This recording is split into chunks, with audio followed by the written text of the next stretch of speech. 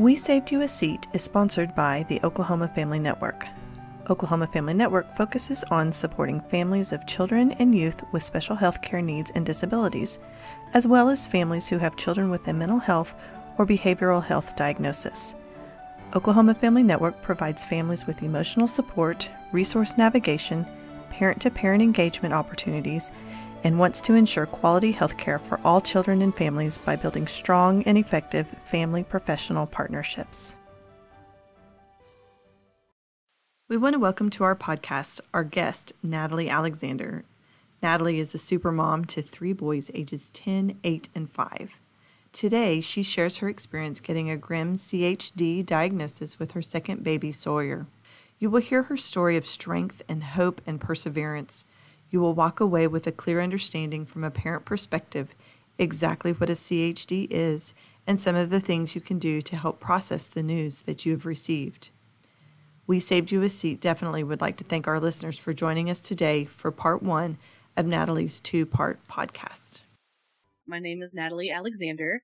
I'm the mother of 3 children, Nolan, Sawyer, and Dawson. So my 3 boys, and my husband, Ben.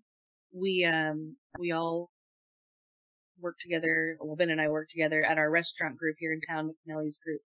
And we've been doing restaurants since all of our children were born. So in some ways, our life is a little extra chaotic because that industry is unique in itself. We were introduced to the NICU specifically with our oldest. He was 2 months premature, and my water broke early. They tried to keep me pregnant. It did not work. And so he was in the NICU, but despite being 2 months early, the steroid shots did their job. You know, he was on oxygen in a couple days, had to learn to eat, and was really out within 10 days. But I always said that kind of prepared me, you know, like a lukewarm experience to the NICU and kind of what the medical world would look like from the eyes of a mother, you know, and a parent. And although it was scary at the time, you know, it wasn't great at the time, we had Sawyer, our middle child. He really, really broke those doors open to what the medical community is really like.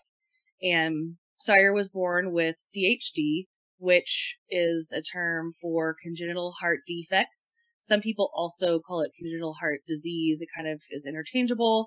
A lot of the newer, ways is straying away from the word defect.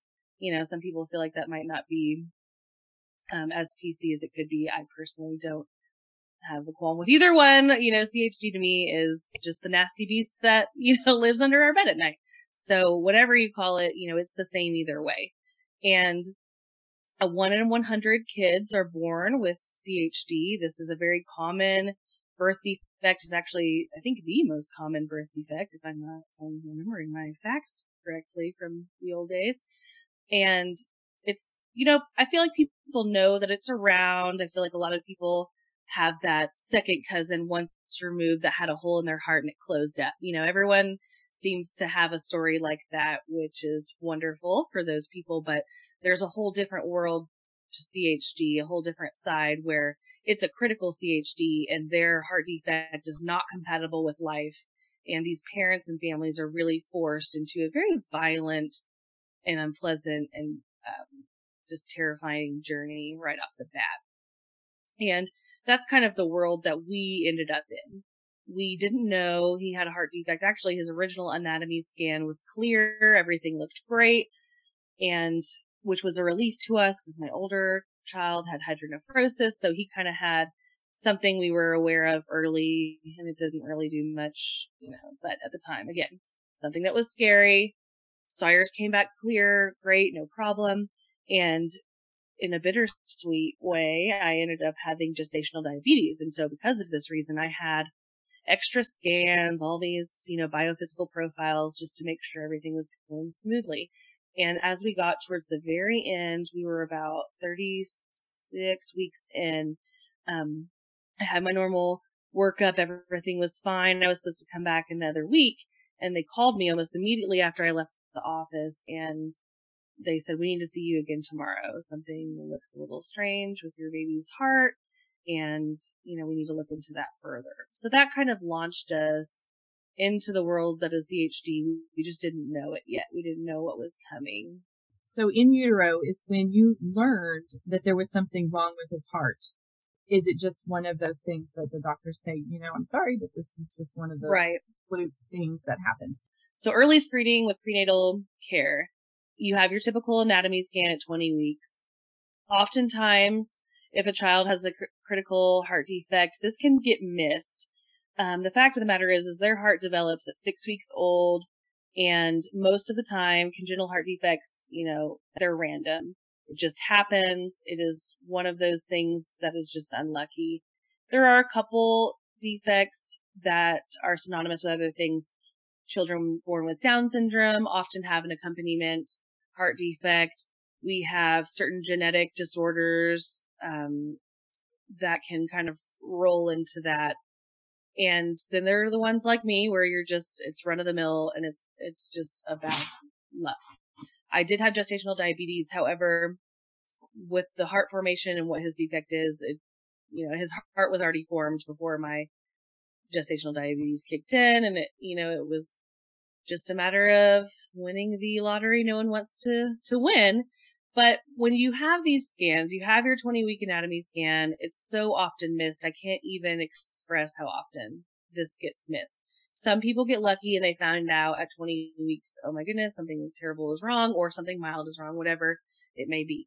But that's really that's not the case. I got extremely lucky in having the later scans. Most people aren't really having those detailed ultrasounds that late. That's kind of, you're at the end at that point. So a lot of parents, they have their children are born and everything is seemingly fine because when you're born, you have a PDA, which is a little hole in your heart that you need in utero, but you do not need it once you're outside of the womb. And so that naturally closes up on its own for most people. And, you go on your merry way. But these kids with these heart defects, as that hole starts to close, and if you don't have a diagnosis already, a lot of times the heart, as that hole starts to close, the baby will start to get into distress. It'll go into distress and the oxygen levels kind of start to tank, the stability starts to tank, and a lot of families go home with their baby and rush back to the ER with a dying baby, hoping to save it. I mean, it is really traumatic what can happen if you don't catch it beforehand. So we were very lucky.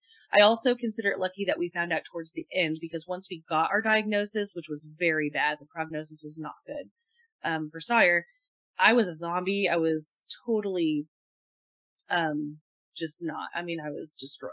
And so I was always a little grateful that I didn't have to know at 20 weeks because it gave me extra time to just be oblivious and happy, but it did give us the lead time to be able to prepare mentally, prepare for our older child, what would happen when we went into labor, get a team in place and whatnot.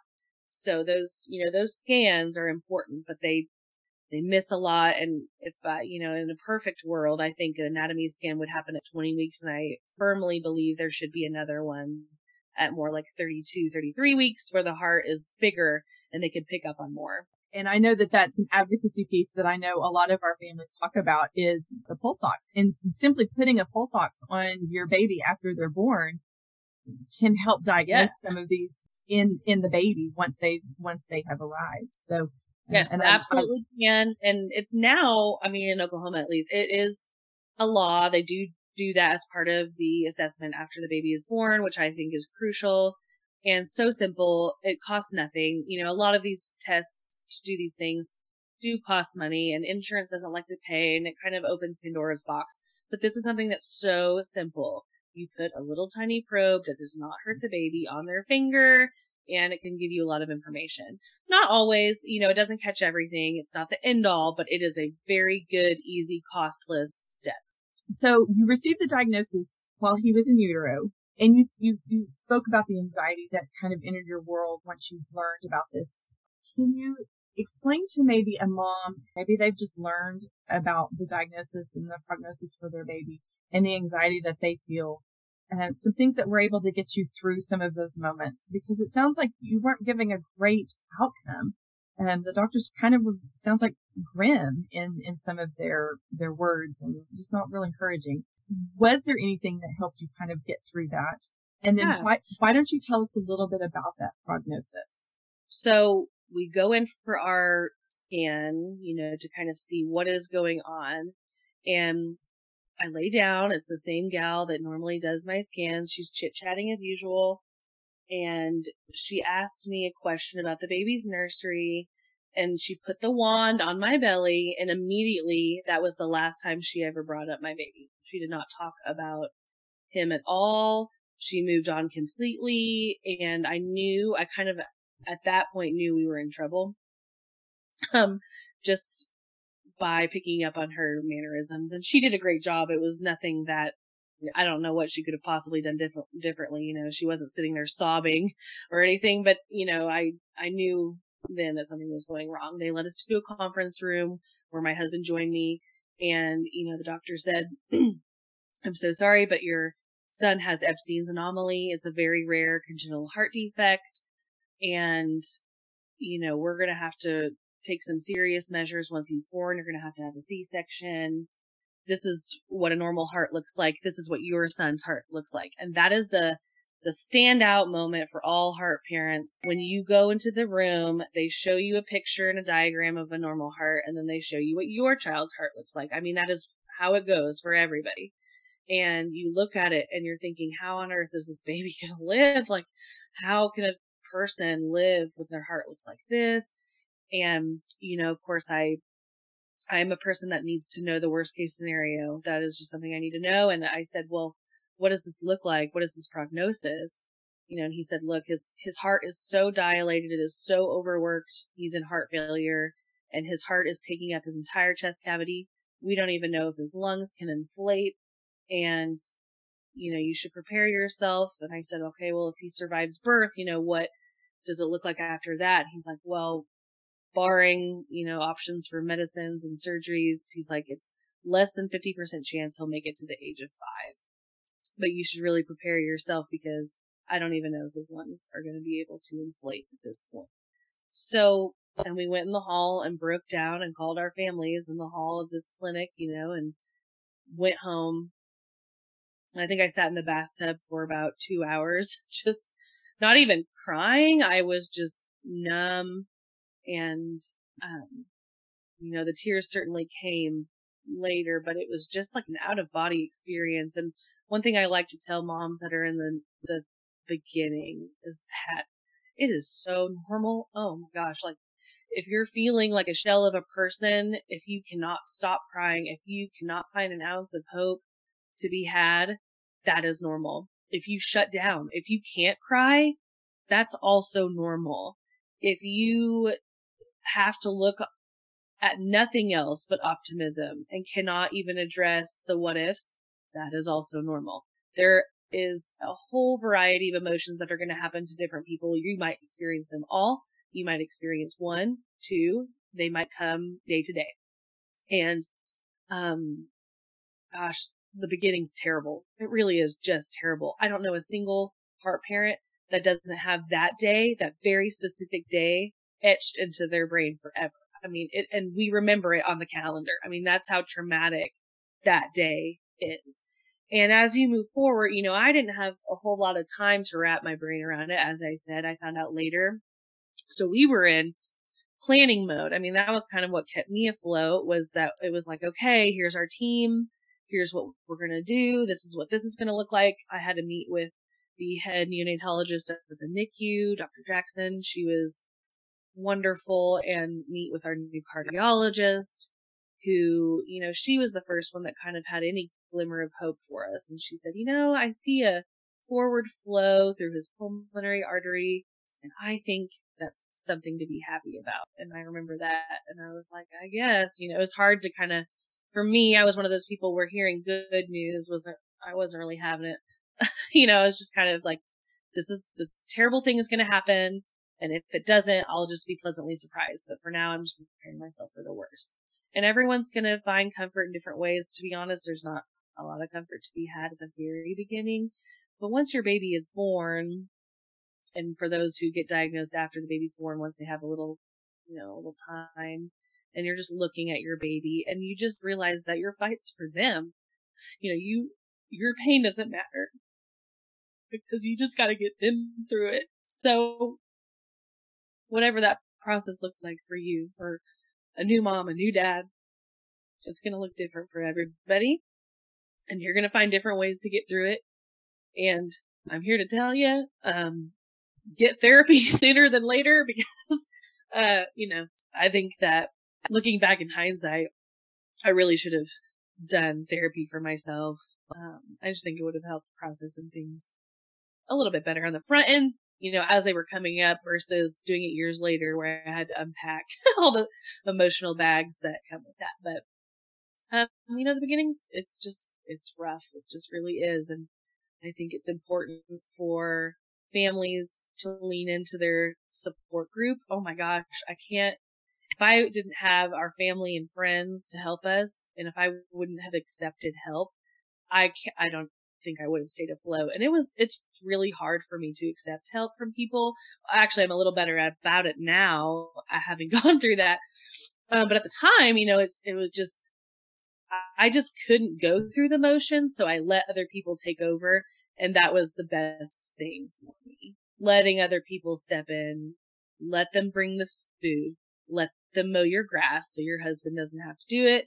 Those little bitty things add up big time. If they want to watch your other children, let them watch your other children. They're not offering because they don't want to. They're offering because it's the only thing they have to offer. They can't give us what we really want and need, which is a healthy baby. But what they can do is make a tiny piece of our day easier. And I always recommend people to lean into that.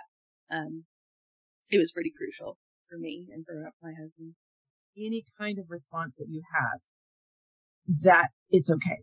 I mean, because that is how you deal with it. And, and the weird thing is people, when you're going through stuff like this, and it's not just related to this, I've noticed it now more than I ever have. And I'm sure I'm guilty of it, prior to knowing this world.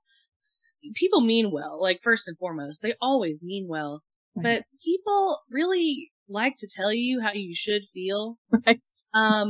I don't know why that is. And I think it's important if you're a support person to someone for anything traumatic, you can have an opinion on how they should feel or handle things, but you've got to acknowledge that what they're feeling is normal and okay. Like, otherwise they're not going to listen to you.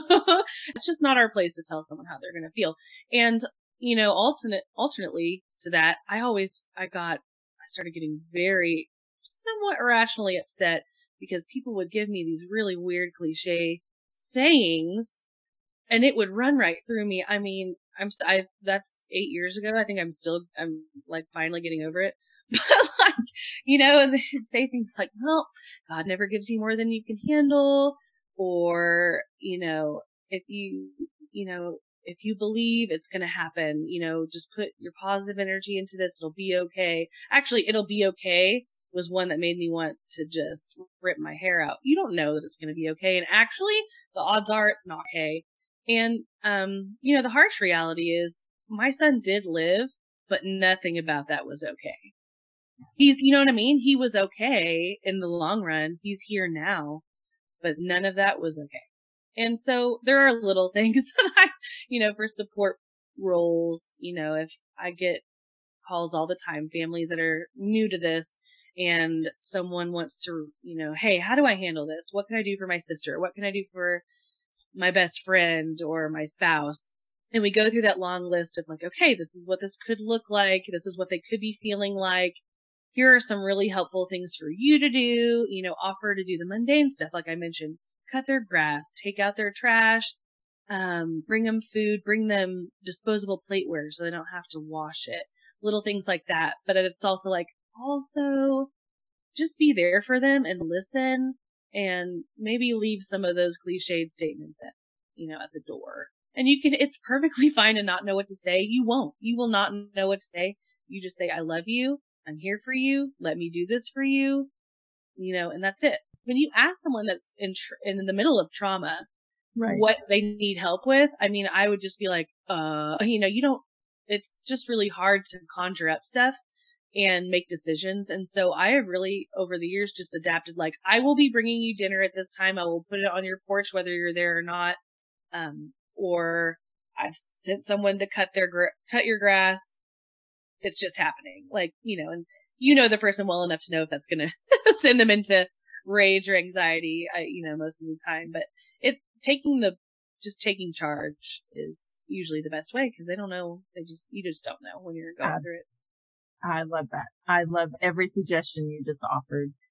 Okay. Are you ready to walk through the day of his delivery with us? Sounds like it was pretty emotional.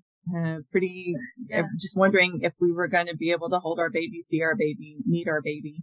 Yes. So why don't you walk through that delivery day for us? So delivery day was planned out for a Monday.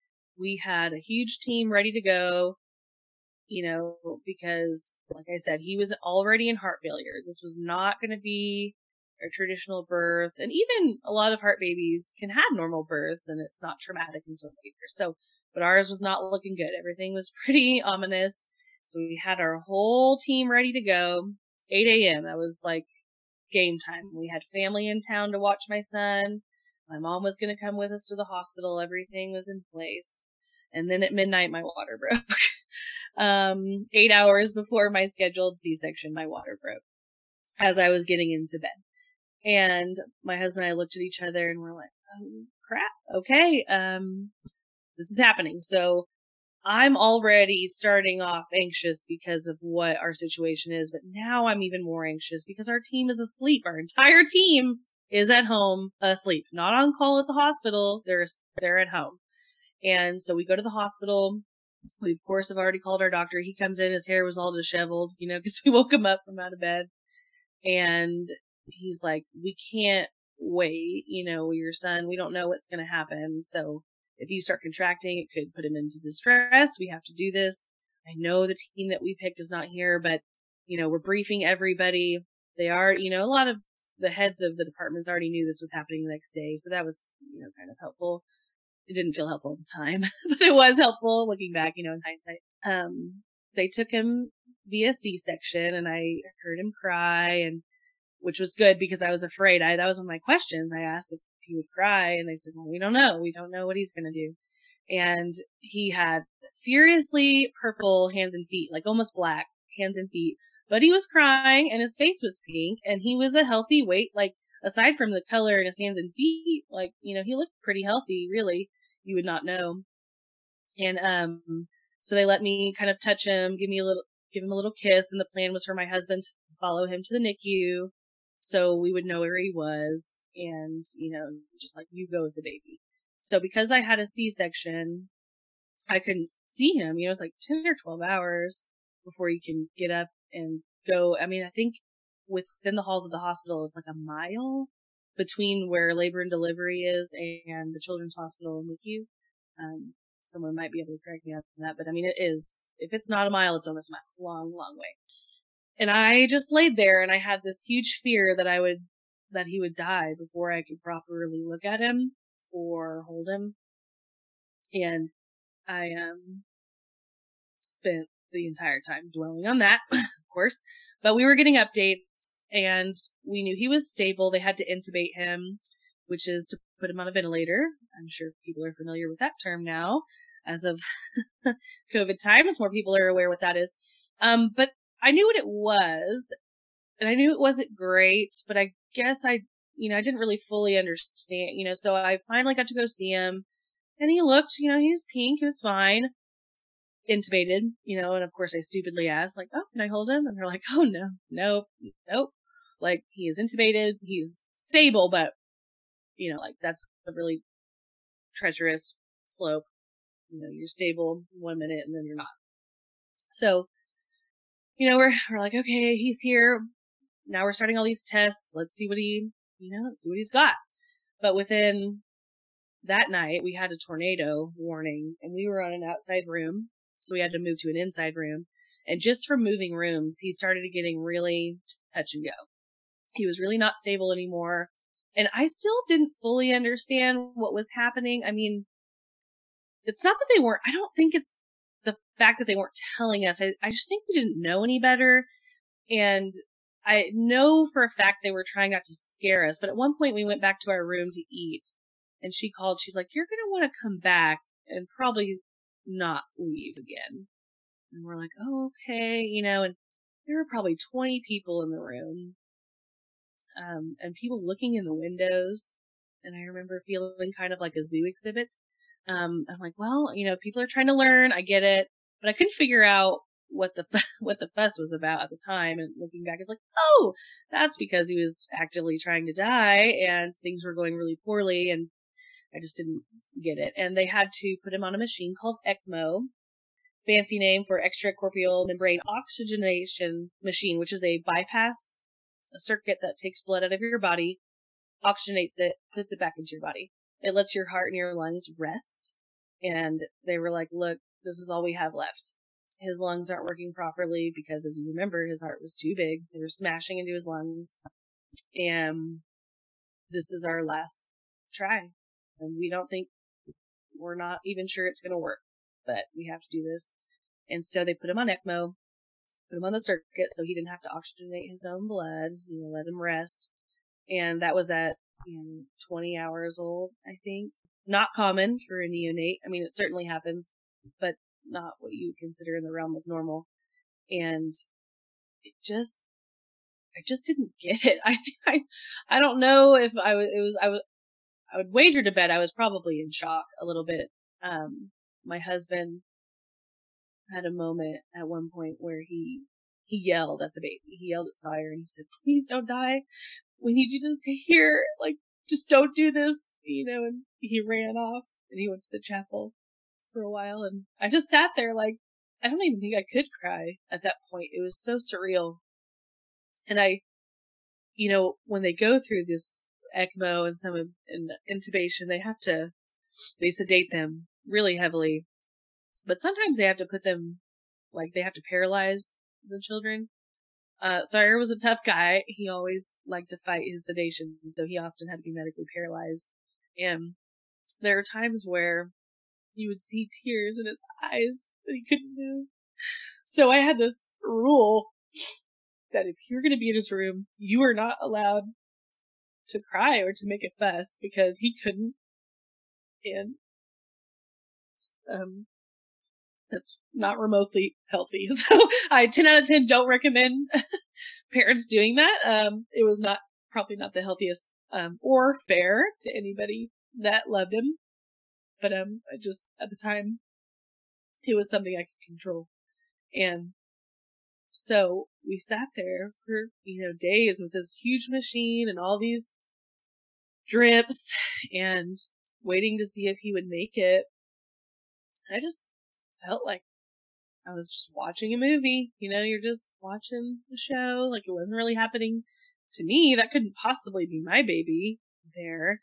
And they let our older son, who was only 13 months old at the time, come into the NICU, which is not allowed normally. You can't have toddlers or babies in the NICU for multiple reasons, for safety and different things. But they knew that Sawyer was unlikely to leave, and I was afraid that we would never be in the same room as both of our children.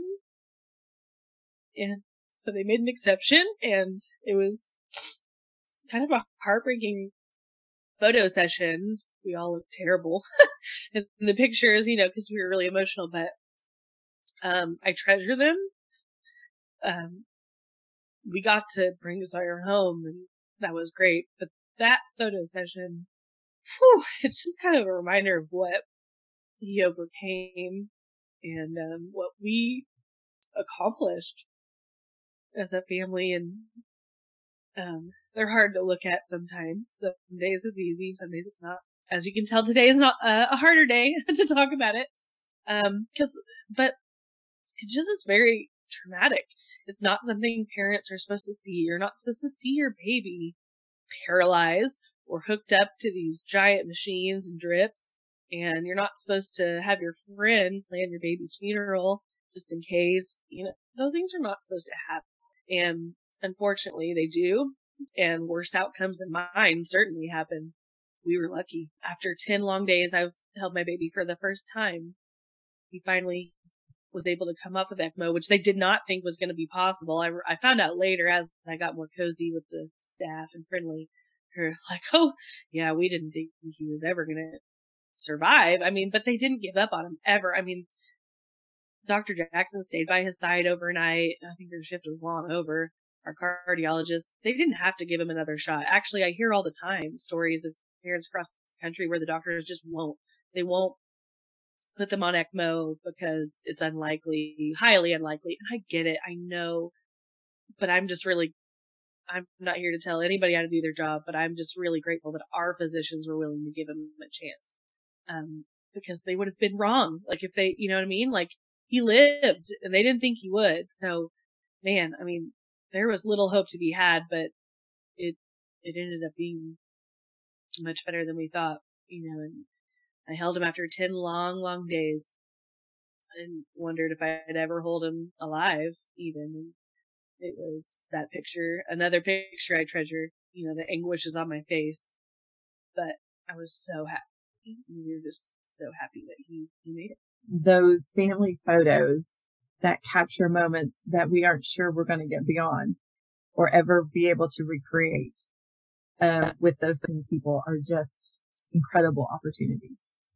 Do you remember, was that something you had to fight for, or did the hospital offer that opportunity for you to bring in your oldest? I can't be certain. I feel like it was something I was very worried about, and I think I voiced it to somebody. I think I told the nurse that I was afraid of this, and then, if memory serves, I think she just took it to the team and was like, "Look, like she's worried about this, and it's a real possibility." I think that I'm pretty positive that's how it went down. Things get a little fuzzy with some of those smaller details, because you're just like, eh. But we had a really wonderful primary nurse who is still our friend to this day, and she definitely helped advocate for me. Like, the nurses take care of the patients, but she took care of me too. She and my husband, like, she really was like, made sure, don't forget to drink your water. You got to take care of yourself. Do you need a snack? Do you want to take a snack break? Like, hey, he's really like asleep. Go home. Go take a rest with your husband. Go see Nolan, your older son. And man, like the NICU staff, I couldn't have handpicked a better team. They carried us through the whole thing really and became like our family. Those NICU nurses, they may be knowledgeable in the babies, but they also take care of the family. And so they've got a lot on their plate. We do. And they certainly don't have to. Be nice to your nurses. Over the years, I would bring them snacks and little treats and it's needed. They need to feel like they're seen. But I tell you, it goes a long way to treat them with respect. In my opinion, it comes back to you. They never would have done a bad job if I had, but they need that. Everyone deserves to feel valued and seen during, that's a really important job. Even when we're in crisis as a family or as a parent, to know that others need to be seen as well as they do their jobs. Oh, yeah. And I that. think it makes them better professionals, in my opinion. If you have families that treat you respectfully and they give you insight to their world, you're going to be a better provider based on those experiences, and we've done through Family Advisory Council, where we talk to residents and new nursing staff. And it's like, look, I know this is another day in your world, but this is some parents' worst day of their entire life. And you got to remember that. And that's important. And I think, the more appreciative and at least just gracious families can be with the caregivers, I think that makes them better providers. I truly do. And I know that it's not all easy. And when you're stressed, man, you're not always going to agree with everybody, but people could do a little better being nice. Okay, so you've talked about the NICU and being a part of that community. Did y'all ever have to go into the cardiac care unit? And did your hospital have a pediatric cardiac care unit, or was it all done inside the NICU? So NICU was only for neonates. You could not go back to the NICU once you were discharged, unless in very rare circumstances every now and then. But so we went home and everything was kind of okay for a couple months and nobody could explain why. It was like, wow, like you just had this horribly traumatic thing. We're on pretty minimal meds. as far as like as sick as he was anyway. And then his second heart defect started kicking into gear, which is Wolff-Parkinson-White syndrome. We did identify that in the NICU. And it was an issue like one day. They put him on medication and everything seemed to be fine. And it's often called WPW. That's what it would casually be called. And it's an electrical defect. So he had, at the time, we didn't know how many pathways, but it's essentially extra pathways that send electrical currents that shouldn't be there. And so he would go into SVT, which is a extremely high heart rate, which would put him into stress. You know, obviously you're not supposed to just cruise around with a heart rate of 290. So, that reared its ugly head for us when we were at home. Sawyer caught his first cold, just like a run-of-the-mill cold, and he went into SVT. And at the time, we didn't know, you know, like, he was really fussy, and then all of a sudden he was kind of like pale and sweating and throwing up, and we're like, I don't know what's going on, but this is not normal. So we brought him to, you know, he was like panting almost by the time we got to the ER. And we didn't know, like in hindsight, we should have been on an ambulance, but we didn't know. Like we just, you know, he just was upset and clammy, and we just knew it wasn't a good, but oh man, I'm so glad. The first time, oof, we just didn't know. I'm just going to say that 100 times. Gosh. So we get there to the ER. They don't even let us sit down. We're immediately taken back, which, you know, if you're going to go to the ER and you're not waiting, I know people like to complain about those wait times, but I assure you, being the family rushed back isn't fun either. And we get him hooked up to a pulse ox, and his oxygen was 65%. And we're like, okay, you know, at this point, this was at St. Francis Hospital ER, and we were in on the pediatric side, but the resuscitation room is on the adult side. So they threw him on a gurney. We ran through the lobby to the other side where the adults were, because that's where their resuscitation room was. That's what it was called at the time. Now in our new ER, it's called the acute room, but it's where bad things happen. And so, you know, we had to try and get his heart rate down, and we couldn't get an IV in him. They're trying all these things. They've probably stuck him 16 times, and it comes to the point where we have to cardiovert him, which is with electricity, which is what you see in the movies when they put the paddles on someone and they say clear. Except for babies, it's these little pads. You know, it's not a full paddle because they're babies and we can't put the paddles on them. And they shock them. They shock Sawyer so his rhythm would go back to normal. It did work. That was, you know, I thought the birth was the most traumatic moment. I think that one superseded it. Because that was like an out-of-body experience too. You're watching your baby, they say clear, his little body rises up off the table from the current of electricity going through his body, and you're trying to reconcile that in your head as a parent. No pain medication because they couldn't get an IV in him. That was wild. That was something I had hoped to never see again. Unfortunately, that was not the way it went down. And so we kept getting into the hospital. We did not have a CICU at this children's hospital, so he was in the PICU most of the time, a couple times on the floor, but mostly PICU. And every time he would get a cold, like he had coronavirus at one point, but he had the OG kind, the normal cold, you know, just rhinovirus, the typical everybody's run-of-the-mill cold that you would never knew how to name unless you were in the hospital. Every time he had a cold, he would go into SVT, and we'd have to go to the hospital, and he'd have to get cardioverted with electricity. It was a really terrible time. And finally, one time it happened, and we get there, they get a line in him, and they're like, well, his heart rate's not high enough to be considered SVT, but something's wrong. He's definitely like not acting right. And a nurse said, we cannot stay down here. We've got to get him up to PICU. He looks like he's working hard. And for all of you out there who aren't familiar with that term, that just means it looks like they're working hard to breathe, to maintain their normal respiratory rate. And she was like really pushing. She was like, I don't feel comfortable with this. We've got to get him upstairs. And really, as soon as we landed in the PICU, he was in cardiogenic shock. We didn't know this. And his oxygen dropped into to 20, and they had to resuscitate him. And the doctor came out to me with a nurse, and said, you need to call your husband. We're trying to resuscitate him, but we don't know if it's possible. And again, I couldn't even cry. I mean, I was just like, okay, I'll do that. It was just unbelievable. I just couldn't believe that was happening to us. And I called my husband. He dropped our child off with a friend, and he pulled through, but he was very sick. He was intubated again on the ventilator. We spent a week in the hospital that time, and then we were life flighted to St. Louis because they couldn't do anything more for us here.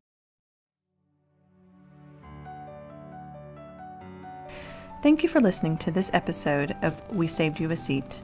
Oklahoma Family Network promotes family-centered care and provides tools so families can make informed decisions, advocate for improved services, build connections among families, and serve as a trusted resource in health care of children and young adults. If you would like to become a supporting family or get in touch with another family, please contact Oklahoma Family Network at oklahomafamilynetwork.org or by calling 405-271-5072.